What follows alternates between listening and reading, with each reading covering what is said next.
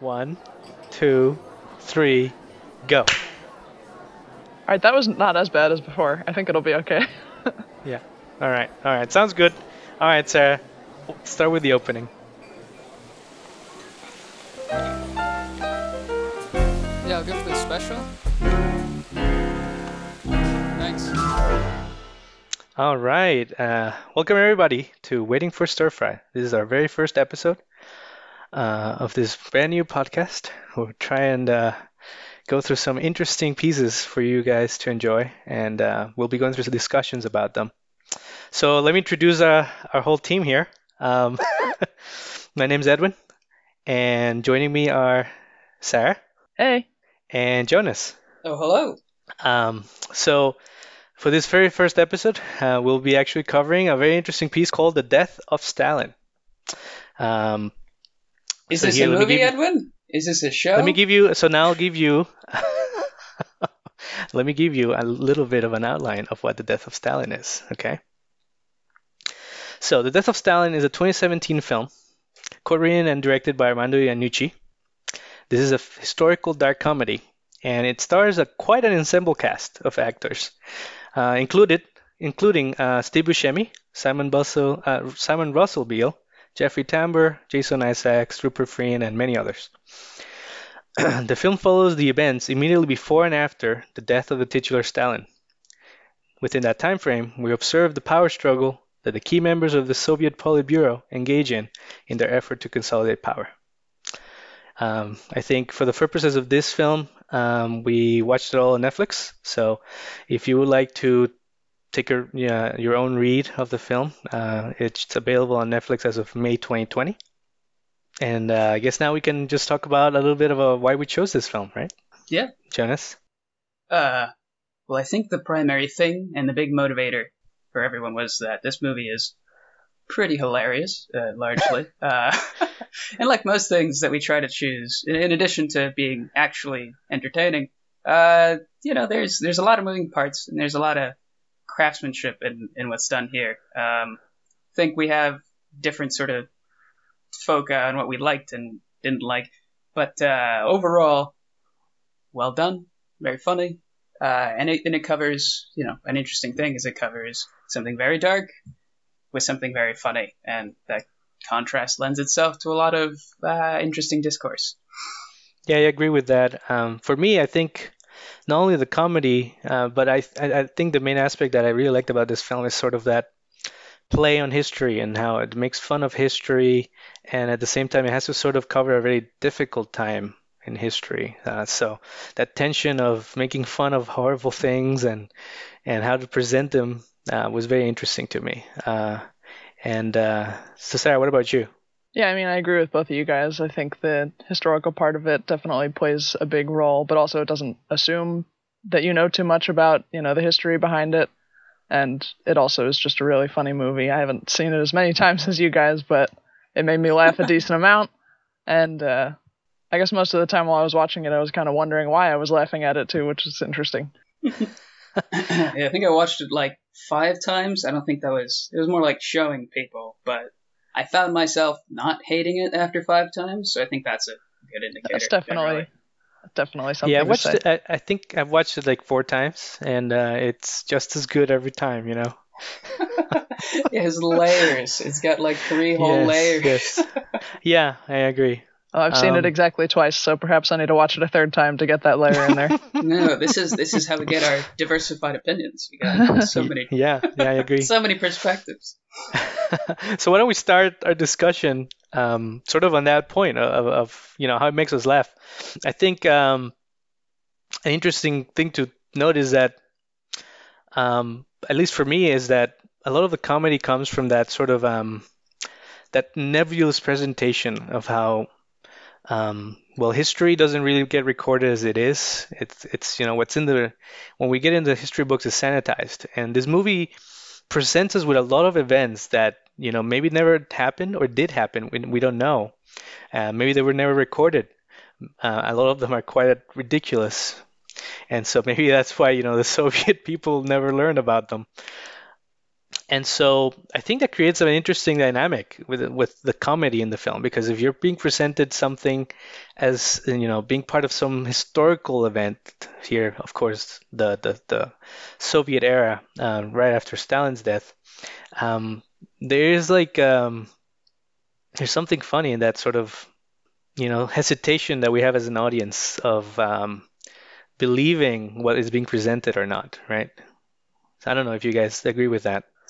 Hmm.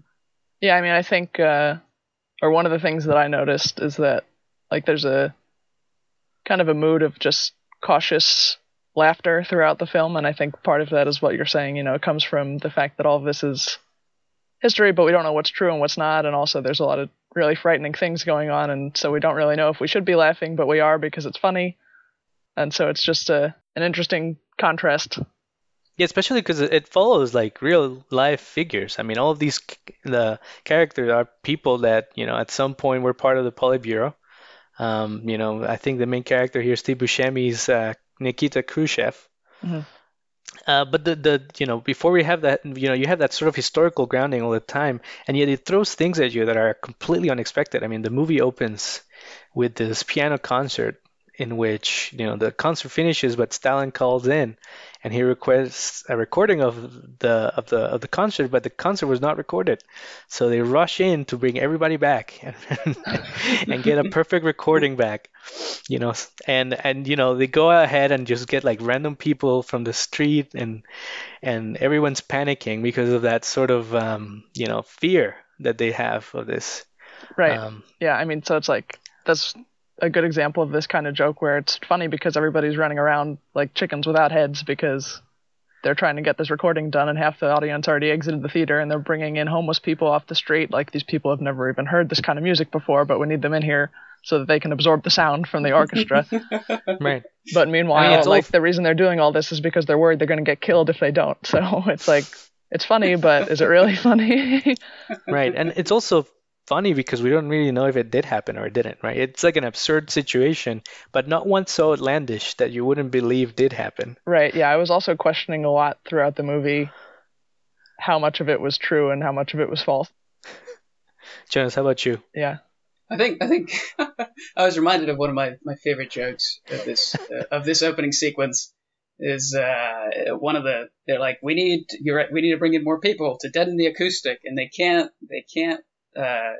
don't hold back the classic quintessential "my wife would deaden the acoustic," which I found highly amusing, which I don't know, doesn't really relate to the rest of the humor, but it's sort of, it's not that serious is my take on it, but it does bring up an interesting question of does the humor dilute the terror experience, the horror experience, right? Like, that's part of the discussion is, I mean, we're mocking these things. To what degree are we delegitimizing that experience, that catastrophe, calamity? I don't know. Throw some disaster words in there. And I feel like my take is, I think that it does. It inherently takes away the horror to emphasize the terror. And what I mean by that is, terror is like fear of something that's going to happen. Horror is, oh my god, I can't believe what's happening. Roughly, I mean, your definitions will vary depending on a textbook. But I think that's reflected in the film. You have when they have the NKVD shooting people. It's never on camera. The masses, it's often not shown, all the atrocities. Although you do get a couple of shots of people being, assassinated. But the biggest one is Barry's execution. So there's definitely an amount that the movie captures the terror, the setting, sort of the psychological aspect, more than the look at us shooting all these people. And it's more terror and psychological in that way than like, here's blood. Yeah, no, I agree with that. But I think at the same time, it sort of takes a sort of baseline that, people are sort of familiar with the kind of atrocities that went around in this sort of time period. And I think what the movie tries to do is to like utilize the comedy to highlight sort of how those things were committed and show them on screen. Maybe not to create horror, but as you say, to create a depiction of terror. And I think one of the better parts of this is that same sequence with the piano concert, where at the same time the friends who are with Stalin in his dacha have sent out all the lists that need to be executed. So the list, of course, being a list of people that need to be found in the city and then transported as the enemies of the state and then either executed or sent to gulags. And this is all happening at the same time as they're trying to get all the people that they need to go into the concert. And it sort of underscores that, yeah, there's this horrible thing happening all the time in this sort of world, and it's showing you why this whole concert thing is happening.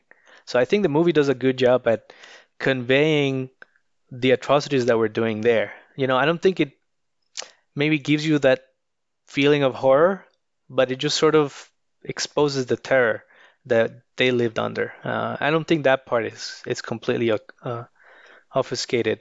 Yeah, I don't think that it necessarily minimizes the horror of the situation, but I guess it kind of has you look at it in a different way, since like we're laughing at the same time while these things are going on. But I mean, also, like some of the jokes, even though we're laughing, like we have that kind of nervous laughter feeling where it's like the joke is underscoring the terror of what's going on, right? Like this guy is conducting on a stage in his bathrobe, but it's because if he doesn't, they might kill him. And so we know that, and like it's kind of funny, but at the same time it's like, oh god, this is a really terrible thing going on. Yeah, and it's also, I think, it's shown throughout the movie that is this sort of terror is ubiquitous. It's all over. It's all over Soviet. It's all over Soviet society, right? Like, even the folks who are at the top of this chain, right below Stalin, completely live in fear of him and what he represents. I want to say two things about that. Yeah. One is regarding the ubiquity of the terror. It's reflected. They reflect it in the movie in this really great way, which is probably more historical, like prop making than a choice. But the fact that Stalin is everywhere. Like everywhere in the movie. Like they've got a portrait, you've got a bust, he's always in a shot, maybe you got a statue that's in the background. I thought about going back and timing that just to see how often this guy was in the shot. Yeah. But that definitely gets that pervasive sort of tone of like, this is everywhere. And you're right, it goes right to the top. Even people directly around him don't feel safe.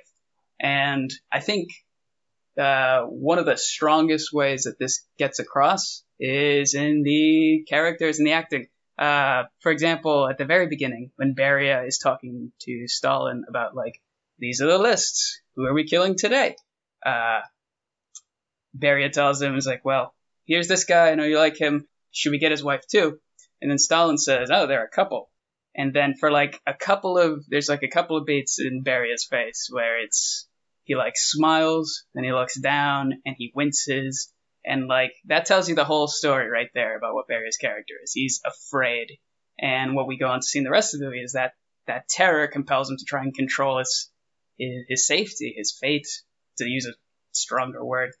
And eventually, is his downfall because he won't adjust. But that's, I think, farther down the road. I just really enjoyed those reflections of the terror. And I think that's a strong point of the movie. It shows a very personal side, a lot of interiority regarding but it's not like overt. It's not like people are shouting, I'm so afraid. It's subtle. Yeah, I mean, I think another good example is Khrushchev. Like, he gets home late at night after, an evening hanging out with Stalin and the rest of the committee members, and he, like, lists out to her all the jokes that he made, just in case, one of them got a bad reaction from Stalin, and he needs to remember it in the morning and needs to, be cautious about something that might happen the following day. And it's just, routine. Yeah. What did I say? I think you didn't mention her. Oh, sorry. Yeah. He yeah. Yeah, for me, it's mostly embodied by our dear friend Molotov. Oh my God! And, fuck that guy. Because Molotov's wife was taken away by Stalin and Beria, right? And apparently all of them agreed that she was plotting against Stalin and the Soviet state. And later in the film, they we see that Beria is trying to free her as a pawn to use and convince Molotov to sort of, bide to his will. And we see Nikita Khrushchev go up to him, and they have an argument about Polina and what they did to him. And Molotov cannot for 1 second bring himself to sort of admit to himself that this is sort of all wrong, that what they did was wrong about Polina and she didn't do anything. He's just still spouting this party line about her crimes and the like. And in this same shot, you see Polina being brought up by Beria, and he's like, and Beria's like, do you remember Polina? And he's like, yes, treacherous sow. And then Beria is trying to sort of hint to him that she's in the other room and that she wasn't guilty of anything. And he's like, no, she was terrible. I did not want her. And he sort of keeps that even after that scene where he's finally reunited with her. It's so frustrating to watch him. Yeah, Molotov is a great example of how the pervasiveness of the regime, and it's not just like you're afraid, but it's this weird double think / Stockholm syndrome.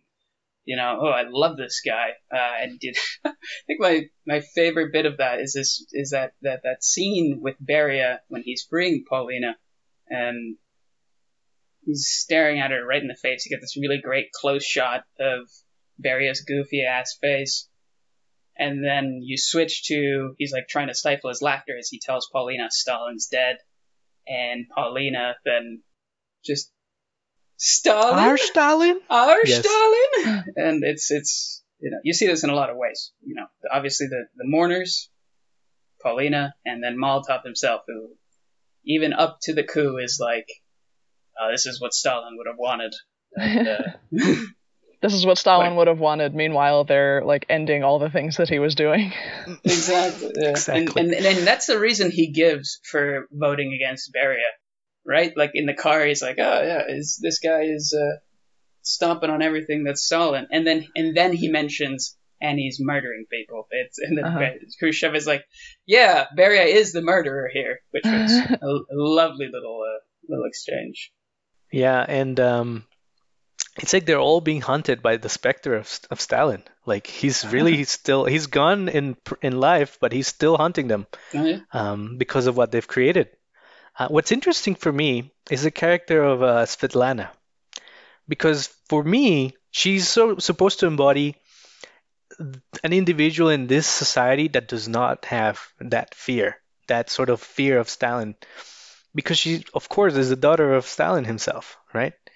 And so as you see her in the movie, she's just a grieving daughter who's just lost her father, right? She has this naive view of Beria, of what he does, right? It's like, yeah, Beria takes people away, but he can bring them back. She doesn't understand what that means to the people of the Soviet state. She's like, oh yeah, no, my brother's nice. He's okay. He's not a bad guy. It's like, yeah, but he's kind of, something that's difficult to deal with at a political level, right? And so I thought she was the more human character in this film because, interestingly enough, she's the one that doesn't have those shackles that everybody else has in this film. Yeah, I mean, one of the things I noticed that was interesting, like when we first meet her, she shows up at Stalin's dacha and immediately she gets out of the car and she's like, look at this herb garden. Isn't anybody taking care of it? And like, her father's already like dead or on his deathbed. She goes inside and sees there's like a lamp sitting on a chair. She's like, why would you put a lamp on a chair? Shouldn't it be like on a desk or something like that? And I thought it was weird when I was watching it, but now that you say that, it's like, yeah, I guess that kind of reflects that she isn't kind of afraid of saying things like everyone else in this committee. She's just, speaking her mind at the things she sees. And at the end of the film, when, Nikita has finally gone through and sort of, it's his final rise to power from this point on, you see his tone changes to her, right? Yeah. She's like, no, you take this flight and you go to Vienna because at this point, Stalin is gone. Now you are under this sort of oppressive regime that ironically I am in charge of, right? But now she doesn't have a say. She doesn't have protection. And so, I know Khrushchev's trying to protect her, but it's clear that now the protection is not structural. Yeah, I think that was a powerful turning point, and you could see like before he was kind of struggling to, win her to his side, and at that point it's like, okay, he's in power now and he's telling her what to do and she's going to have to listen. Yeah. Right. her brother, of course, is a disaster. And he's also, ironically, he's actually under fear, which is I find interesting, right? Because he's afraid. In the movie, apparently, he was in charge of the hockey team for Russia, and it's not quite explained why, but apparently the hockey team died in a plane crash, and of course he's trying to keep it from his dad. And so I don't know if that's so much fear of the system that his father's created, or he's just afraid of like a little boy being afraid of what his dad will do to him. Yeah, that's what it seems like. Yeah, he's an interesting fella. Do we know how much of that is true? Like, was he actually a drunk? He was in charge of the hockey team, That's true. and Okay. and it did crash, and He he was a did cover it drunkard. up. Wow. He was okay. he was a liability. That's another point. A lot of this movie is fairly accurate to the records that we do have. That's the distressing thing. Reportedly, big quotation marks. And that kind of makes it even funnier, right? Because like you're watching the movie and you're like, this is so ridiculous, this can't possibly be true, and then it is true. Well, yeah, exactly. That's right. While we were on the subject of characters that don't fear, another character that stuck out to me that I thought, who the fuck is this guy? Is General Zhukov. Because like he is, what a guy! I mean, he comes in, takes off his jacket, like 28. I want to say it was 28 medals ablazing, and he like punches Stalin's son, owns up to it to Svetlana, like does not give a shit about anything or anyone's opinion. And I think when you said that bit about Svetlana, that sort of was brought to mind because he also doesn't live in fear. But it's interesting because maybe he should, and it sort of explains why he's in this position of he's almost a Deus Ex Machina in a way for all this shit, where he's the means by which Khrushchev can actually make his plans work, and the superpower is, well, he's not afraid, and part of that is just military might, I suppose. But I think for me he's interesting because I do agree with what you're saying, but to me what happens with Sukhov is that in the current regime he is the highest person who is not under civilian control of the government, right? He's in charge of the whole Soviet military, and that means that he's protected from that so long as nothing, because he thinks that he's immune so long as he doesn't do anything that is improper or illegal, because it would be difficult to get a war hero. That's why he's so concerned with Khrushchev getting the support of the entire Politburo, because the moment that they would not agree with him, then they can turn on him, right? Because then he did commit a crime, right? So that's why the only time that you see him be hesitant is that sort of element of making sure that everybody's in on the plan. Yeah. And you also see him have some sort of like allegiance to Stalin and the regime as a whole. So, it might not just be a question of, I don't want to get got. It's, he might be principled, so to speak. Because he has that moment of, the people deserve to see him. And, yeah, that's my hot take on that. I think on characters, though, what I find interesting is what the movie does with Beria. Because this was a movie filled with awful people. I mean, historically awful people.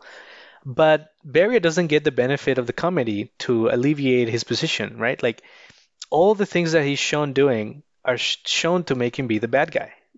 And in a comedy, I think it works because it has to have A, a narrative, and B, it has to have a justification for the end point, right? Because most comedies do not have like deaths happen in it that stick around, right? That's like a not something not funny. Killing people in cold blood is not something that's funny. What do you mean? I don't know what you mean. What I mean is that there's this whole subplot throughout the film where Beria is shown to be a rapist, right? Not explicitly, but there's a strong subtext with the girl that's that they take from the subtext. dacha. That's pretty textual. They basically pan to the fireplace, and that's it. Right. It's not graphic, right? Yes. But what I'm saying is that that's also not played for jokes, right? The little girl that gets taken is not played for jokes. That's supposed to directly signal to the audience, this man is rotten, right? And of course, he does the same things that all the other people are doing, the plotting, the scheming. But on top of that, they pile on this element where he's not sort of immune, and he's shown to be bad, and no comedy is added to it. I will say he is not the same. I don't think he is the same. And the movie shows this in sort of his characterization. He is made to be berating. He is made to instigate conflict. He is made to completely gaslight people, debase them. Like when he's talking shit to Molotov on the stairs. He's always like making some comments to undermine the people around him. There is no point to Nikita Khrushchev. He's talking about the pajamas. There's always something. The tomato thing, where he, makes a mockery of Khrushchev again. I mean, there's a lot, the corset bit, where he undermines Malenkov, which is a whole other character. So I don't think Beria is just narratively made to be the bad guy just because. Well, let me phrase that differently. Obviously, we narratively need a bad guy, and Beria serves a good position. But I think it is justified in a way, given that he is a complete asshole, for lack of a better term. And like I said, the best part of it is that going back to what you were saying about, I don't know if you were saying this, but one thing I took from it was that there is a certain ambiguity to all the characters. That even the good guys in the movie are complicit to the atrocities, and you sort of see the reverse of that with Beria, with like these little flashes of humanity. I mentioned before the scene with Stalin where he shows fear and that, but there's also his last scene is also that, and it's really good. And it's just this little whip crack of sympathy for the guy they just executed for rape and anti-Soviet behavior. And it was just this moment of going from yelling at everybody and saying things like, "What's the logic? You're the rapists," to "Please don't hurt me." That was, what a scene. And another thing to go with it is that when Vasily takes out the gun, when at the autopsy of Stalin, you see Beria move to the back, and he sort of just like leaves. And this is sort of a thing that shows up a few times with Malenkov, where he sort of leaves the rest of the people in a tense situation. But Beria does it then, and it's when the mortal fear kind of comes up. And I found that a good little detail. These group scenes are just fraught with little detail, and I really like that. Yeah, that's really interesting. I do think, though, I think I agree more with Edwin on the idea that the comedy kind of frames Beria as the villain, because like even the jokes you mentioned, in all those situations, he's the bully, right? So we're kind of led to dislike him. I don't disagree with that. Yeah, the ending scene was definitely powerful, although I didn't find myself having any sympathy for him. Yeah, I agree. And I don't know, maybe you did, but I think by that point I was like, finally, like, get this guy out of here. for sure, like on the first level, I think it was in the later viewings when I was like really looking at the characters and trying to find like, how are these people shown to be people? And after seeing that first scene with Stalin, I really had my eye on Beria. Like, I want to see more that shows this guy's humanity, because what motivates this guy to do what he does? And it's fear, and it's fear for his life. Yeah. Just like everyone else, which is really interesting and unifying in a way. And even though we have a bad guy, it's all sort of gray area. Yeah. I mean, I think the way the movie humanizes all of the characters is a big part of, what makes it funny and what makes it relatable to the viewer, right? Like not only Beria, but like Khrushchev. Like going back to what we were saying at the very beginning, like these are names that we've probably only heard in history books, and now like we see them doing all these silly things, putting tomatoes in each other's pockets, like people calling Nikita Khrushchev Nicky, like he's their best friend. Right. Like it definitely makes them all more relatable, and I guess makes the viewers able to sympathize, even though they're all murderers, which is interesting. You get that inner view, that really personal view that makes it sort of real, that makes it better than, here's a documentary, or makes it better than just slapstick. It's sort of blending the two things. Right, yeah, it's definitely blending, and there's a lot of that, like, slapstick or just, like, silly humor in there, too. Like, that doesn't really have anything to do with the, like, terror of the situation, but just kind of jokes that they throw in that are still just as funny. Yeah, and so, they're consistent. They're consistent with the character, especially Yeah. Malenkov. Like his whole bit is Oh God. what a dope is the word I'll use. Yeah, Malenkov is it's he's driven by fear, but he also doesn't have the audacity of the other characters, right? He's Yeah. a weak leader, Yeah. and he's portrayed that way. While Nikita he's just as culpable as the others in violence, but he sees himself as somebody trying to change the status quo, right? While Beria is somebody who's trying to protect himself and that status quo that Yes. allows him to sort of act with impunity. Yes. But the other characters, and I think it's of course an issue of runtime, but the other ones just doesn't seem to get much characterization except these three, right? Agree. The other members of the Politburo are sort of either shown to just be interested in self-interest, like talking about their suits and things like that, or are just sort of a caricature of the Stalinist regime. I hate Molotov. Right. Have I mentioned that? I find Molotov to be hilarious. He is funny. such a He is funny. I just can't get over that goofy ass grin of his, especially in the beginning scenes. You have the introduction of Malenkov and then Molotov. Malenkov is like, well, he's gonna die, and he's got this great frown that he wears for like 90% of the movie. That's and right. then you pan to Molotov, and he's just waving, mouth agape, as if everything's fine when he's on the list. Yeah, I hate that guy. Yep. Anyway. I think what's another element to think about this is that, we're seeing this movie through our modern lenses, and it is a modern film, right? Made for modern audiences.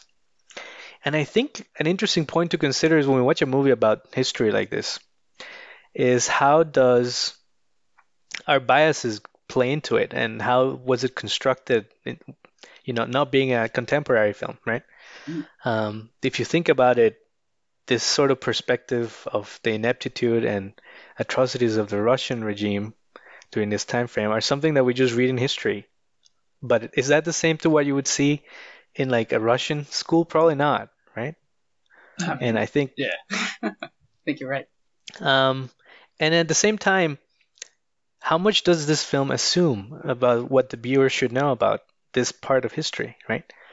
I think it's an interesting film because it rewards if you have a background on it, but it doesn't detract if you do not. And I think that's a very delicate balance to have in a film. Yeah, I would agree with that. Like I said at the beginning, I don't think it really assumes anything about the time period. I think a lot of the jokes maybe are funnier if you had a certain opinion of Stalin and Khrushchev coming into the movie. But I think if you don't know anything, you could still get something out of it. Yeah, like for me, I knew that Stalin was a big fan of John Ford. And so with that scene where they're watching the John Ford Western and at the start of the movie really cracked me up. I did not expect them. Do you mean John Wayne? Or was it John Ford? No. John Ford's the director of Westerns. Yeah. Oh, yeah, because Molotov then did the John Wayne bit. Gotcha. I didn't know that. Yeah. And so, it rewards those little bits. And it still has a lot of slapstick nonsense in it, right? Like, for example, I think, Sarah, that bit about when they're trying to take people out of their homes to, take care of the lists, and they're taking the person out of the apartment, and the guard just makes sure to turn off the light as he's going outside. Right. There's something lots so of things silly like that in this film. Yeah, or Nikita calling the dresser for the funeral Slim Hitler. As the right. Just great writing. Yeah.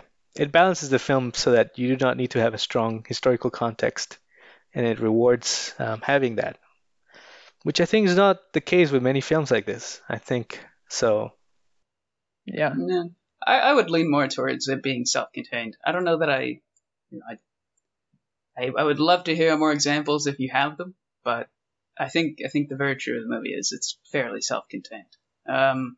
Speaking of little details that were funny, when Malenkov, when they're in the stairway scene with the little girl, and Malenkov says you can all kiss my Russian ass, the soldier just like covers the little girl's eyes Just Yeah. little details. Yeah, I Yes, think little details, little polish. details. That was Polish. great. And it's it's another example of just like, okay, now that soldier has just been humanized because he's like trying to shield this little girl from Yeah. this other guy saying ass. It's like, I don't know.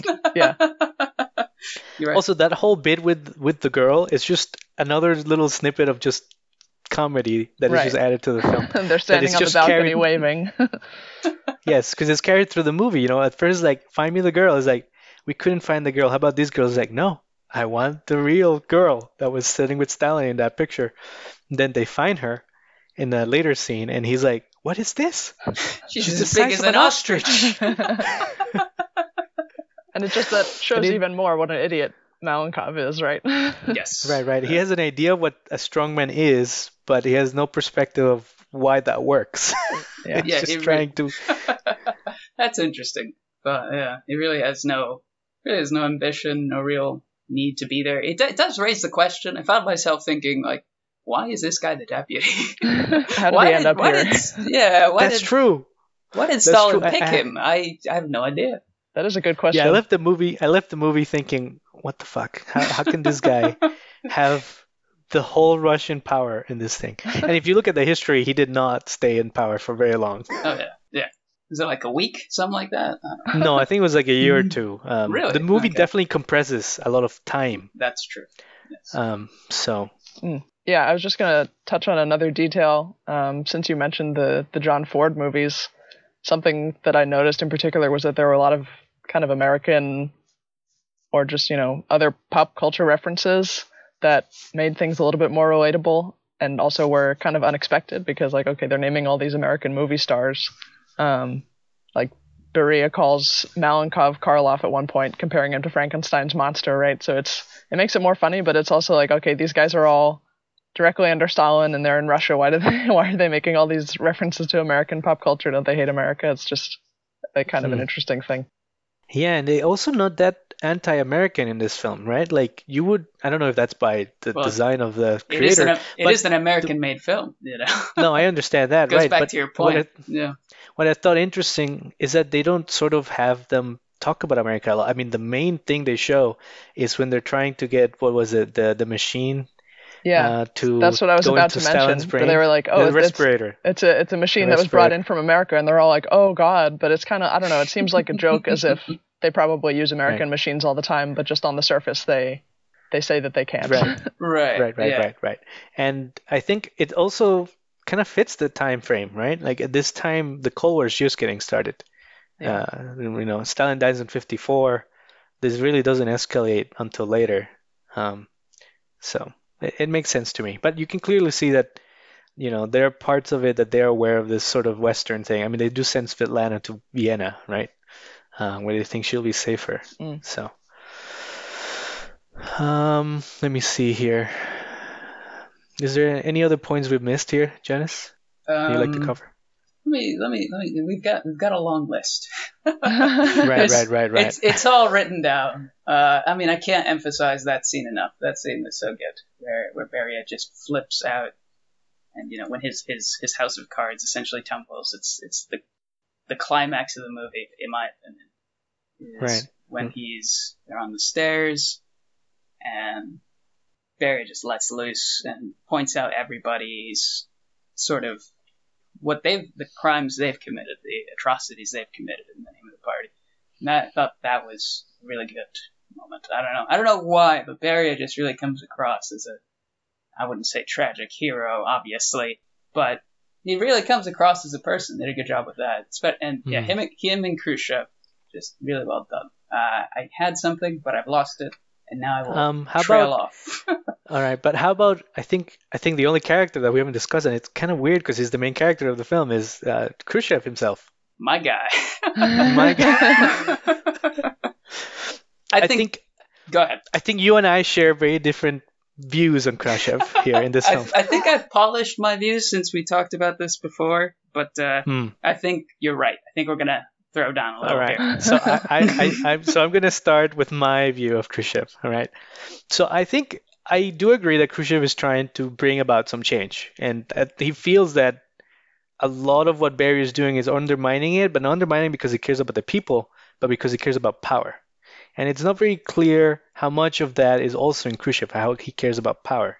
He does kind of act goofy, right? He doesn't act like with zealotry like Beria does. So, but what I cannot give him though is that he has a master plan here. I think he stumbles onto winning in the end because what happens in the later part of the movie is that the trains are closed. Beria has taken over the city. The general is upset because the Russian army is not allowed in. And then, out of spite, from something that they had a discussion, right? I think is because of Beria threatening with the pianist. Nikita just says, "Screw this, and let's open up the railroads and let the people come into the city," which then leads to the MKDV under Beria to shoot at the people who are trying to approach the city because they have orders and they make a mistake. And then as a result of this, that's used as an excuse for them to eventually, get Beria killed. But what I see Khrushchev doing in those scenes after he learns about what's happened in the streets of Moscow is that he's trying to survive himself because he opened the trains. So he doesn't want to get the blame for it.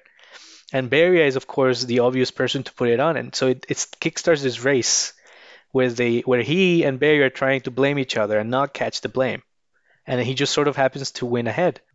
I think that's my interpretation of the character. He gets lucky in getting the power, but he doesn't have like that sort of drive to attain it like the other characters do. I think let me comment on that and then give my take. I think luck certainly played a part of it. I think I think you wouldn't be giving him credit for all the sort of people personing that he does, all the getting people on his side that he does. I think that's a non-trivial task, especially when you have, fuckwits like Molotov and but trying to get him though? to come around. It does work. He eventually acts and gets his thing together. But I think you're right. He didn't really have a master plan, and I think that's fine. I think the bigger issue, Beria's demise was mostly Beria's doing. Yes. As Malenkov said, this is all sort of your doing when they're talking on the stairs. And yeah, I think that's the primary thing we should take away there. And Khrushchev, let me jump to one of the sort of like a larger theme at the end that I thought was interesting that the movie is getting at. Is we just executed Beria, you're walking toward Georgy. Khrushchev says, "I'm worried about Georgy. Can we trust him?" Kaganovich says, "Can you ever trust a weak man?" Implying no. But then think about, can you ever trust a strong man? After everything we've seen, we just executed one in the yard. He smells like rendered horse, apparently. And well, the answer to that is no also. So in the end, the movie's sort of, the takeaway there could be, the movie wants to reward the gray area. The gray area is where you need to be, or sort of not threading the needle, not playing both sides, but you got to be a little dynamic. You can't be Georgie having some sort of principle trying to save Beria and then not doing anything, and you can't be Beria trying to be an asshole and wrest control from everybody, because that's not going to work. You can't trust a strong man, you can't trust a weak man, but you have to trust someone. And I think Khrushchev plays that ambiguity or that gray area really well. I think that's sort of his bit. Because you're right, he's a goofball, but he gets serious. He gets assertive, but he's also listening to people the entire time. He tries to get Malenkov on board voluntarily, just discourse, but eventually he stops him in the hallway. You will fucking sign this. I don't know. That's why I think Khrushchev is our guy, so to speak. And it's not because he's this master planner. It's not because he's the best.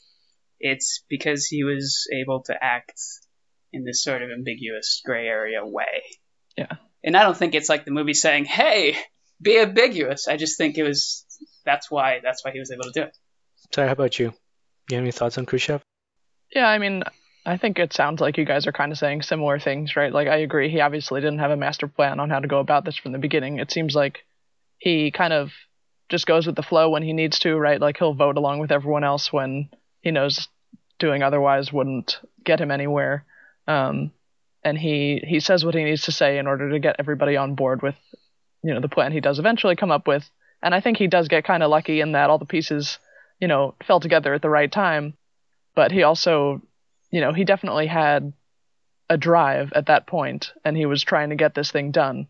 So I don't think saying that he has no drive is really correct, but I do agree with you that like he may not have had a plan, out of the gate.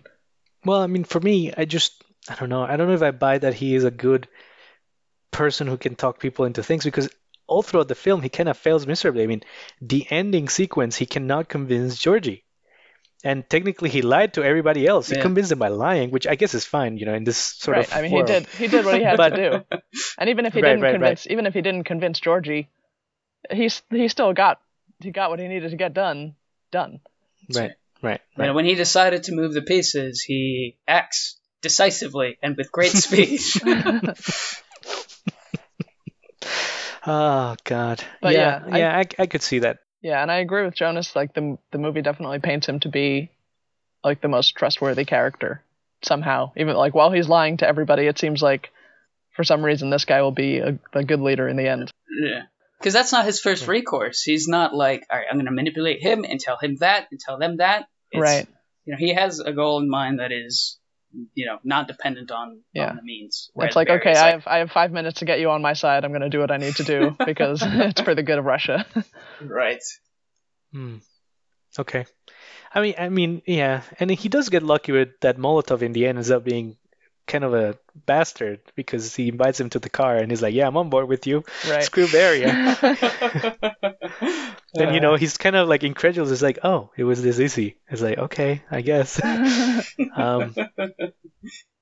Which kind of says something about Molotov. Yeah, to me, but like, yeah, I mean, you have that scene at the stairs again. It's Beria, Molotov, and Khrushchev, and the dichotomy is there, clear as day. Molotov is talking to Khrushchev about the bishops. Khrushchev is like talking to him, whereas when Beria comes around, he just completely shits on Molotov, like completely undermines him. He gives that great line about this is a new reality. And then Khrushchev's like, what is this, fucking wordplay? This is just fucking wordplay. And that's my point being. That dichotomy there in their approach is shown, and I think that's why, that's Khrushchev's strength, so to speak. Or at least that's the difference between the two. Yeah. I mean, to your point about whether you can trust a strong man or a weak man, I think what we see is that you cannot trust a weak man, which is Malenkov, right? Because obviously he can be manipulated. But the difference is that when it comes to a strong man, they usually don't care if you can trust him or not, right? Like Stalin is shown to be a strong man, and the reason he rules is because he has fear on his side, right? Yes. Beria doesn't get that. None of the characters in this movie particularly fear him because they know they can do something about him, and they do, in fact, throughout the whole film. And I think that's why he fails. So I don't think you can trust any guy. I think the movie's showing that if you are ruthless enough to make everybody fear you, you can rule however you want, right? Well, I was going to say. And the alternative is that you thread a needle, like Khrushchev did, right? Right. I think the biggest part that you mentioned there that completely undermines that theory of you can't trust a strong man is Stalin is the strong man, and he. Yeah, what did him in was not people. He was good. He was good to go. Otherwise, exactly. So that's part of why this is not all clear. The movie isn't just saying you gotta thread the needle because clearly you don't. It's more about these two characters and setting up why Beria failed. Right. It seems like Beria never actually became that strong man because he wasn't able to. And I think the last shot of the movie sort of drives in that point. It's that yes, you can become the leader of this thing, but the only way to stay until the end, right, is to be Stalin. Otherwise, somebody else can just try and do the same thing to you. And that's what they show with Brezhnev looking over the shoulder to Nikita Khrushchev in the last in the concert at the end. With the subtitle of Brezhnev would depose him X years later. And it's like, well, that sounds right. The hustle stays the same. The game never changes. Right. And you can only stay there till the end if you pull off something terrible like Stalin, right? And you completely change society to your bidding. Jeez, Stalin changed the status quo. The wordplay, the back and forth. I don't think we've talked about it because it would just devolve into us quoting our favorite lines of the movie. But the wordplay, the dialogue is really good. It's all part of the realistic characters and Really good writing. Georgie, Yeah. we have to act now. He's like, act somber, act polite. act respectful, please. It's very good, very good. All right, I think that's a good stopping point for the discussion, right? I think we can move on to give our final thoughts. I have one more thing that I think I want to throw in, and it let me find my note on this because I am a little scatterbrained about it at the moment. But yeah, going back to actually the very beginning where we were talking about that history, the true history is never in the books. I would paint that as more of, if you were to take it in a more personal lens, which is really more what I'm taking, not personal like me, but if you look at characters and their interiorities, and not really that even, just the characters in the story. Truth is a story that shifts depending on who tells it. And this comes up a lot. It is a major theme. Right, you've got Soviet planes do not crash. You've got the opening shot with Stalin writing. He's a little rat man, because let's face it, he's not particularly formidable in this movie. He's at his desk writing, and then you've got this big majestic portrait of him on the other side of the shot, and it's this great contrast of, well, this is what's real, and this is what we're going to tell. And then Beria driving that point home on the stairs. Those stairs got a lot of action in this movie. This is a new reality, and it's because, this is a new reality referring to Khrushchev telling him, you raped, killed, arrested, etc., executed all these people, and now I'm setting them free. They'll be freer than you can imagine, or some shit like this. And it's the idea that, hey, it's who's telling the story, and it shifts. And this happens with the Paulina thing, and I mean, it's everywhere, and it's portrayed really well. I have more examples, but I don't want to drag on this point. Right. Well, we leave the rest of the examples as an exercise to the listener. Yeah. I mean, it's a movie about how, the history that we get is a sanitized version that either the powerful or victors wrote, but the true reality within it must have been both more ridiculous, more real, and maybe more horrible than we can probably imagine. And that the people involved were complex. Yes. They're not the portraits that we see hanging around, idolizing them. Yes. And there's another one of Khrushchev's closing lines to Svetlana was, "This is what happens when your story doesn't fit." It's like, well, there that is again. There's that. All right. So now for this next section, we'll just, I guess we'll just give a recommendation of the film, according to what the audience that we think would really enjoy it, and then we'll maybe give it a score that we find appropriate, or some thoughts of how it should be presented. So I guess I will start. Why not? I think if you're somebody who has a knowledge of the general points of history, who Stalin is, the Cold War and things like that, you will find this movie enjoyable. If you have a strong PhD in history, you will find this movie enjoyable. And what it achieves, it does masterfully. It's a delicate balance to make comedy out of both horrible events and history itself. And coupling both of them together and creating such a fantastic comedy is just masterclass work from Iannucci and the whole team. So I'll give it 5 exploded tomatoes in your pocket out of 5. Wow. That's a lot of exploded tomatoes. Yeah. You could fit 5 tomatoes in your pocket. It's still funny. Yeah. All right, Jonas, how about you? Oh, go ahead, Sarah. Yeah, let's sure. Sarah, Yeah, I do was just gonna say I pretty much agree. I think what's special about the movie is that it's able to make us all laugh at Stalin's regime and relate to all these men in the committee, even though they're murderers. It pulled off multiple different kinds of humor, created some really interesting characters out of historical figures whose names we pretty much only knew before this. And it doesn't assume much about the viewer's knowledge of the time period, although, like you said, if you do know a lot about the history, it'll still be enjoyable for you. And yeah, I'd recommend it to anyone who enjoys dark humor that pokes fun at history or politics or anything like that. Oh, and my rating, I'm going to give it a beef stroganoff with a side of smiley fries. All right. I obviously enjoyed the movie. I thought it was made well. You guys have said a lot of the virtues of the movie, so I won't really dwell on that too much. I just want to say that one thing and going back to why we chose this, is there's a lot here. There's a lot here. We could keep going probably for a whole other hour, but we won't. And I think that's sort of, what we were aiming for this episode, for the podcast. And hopefully that's what we continue to do. I didn't really come up with a rating. I don't know. Potato suspended in Jello. I don't know. Some cheesy. Jonas's rating is 8 pages of notes that we didn't get to. Yeah, but to be fair, about 6 of those pages were not worth talking about. Jesus. Wow. Well, I think that'll be it for this episode. Thank you to all of you, our listeners, for tuning in and listening to our ramblings about the death of Stalin. And I hope that you'll join us for our next episode, where we'll tackle another piece of media that we hope you'll give a try. Yep, time to go eat our stir fry. Yeah, it's ready. I was ready. going to say, it's been like a fucking hour. Where's my stir fry? All right. Thanks, everybody. See you next time.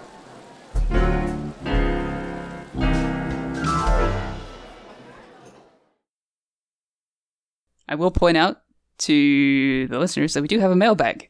If you want to send questions, comments, have you got a cool reading that we didn't get to? Did you see some great details that we didn't? Do you have a suggestion of something we should watch and cover?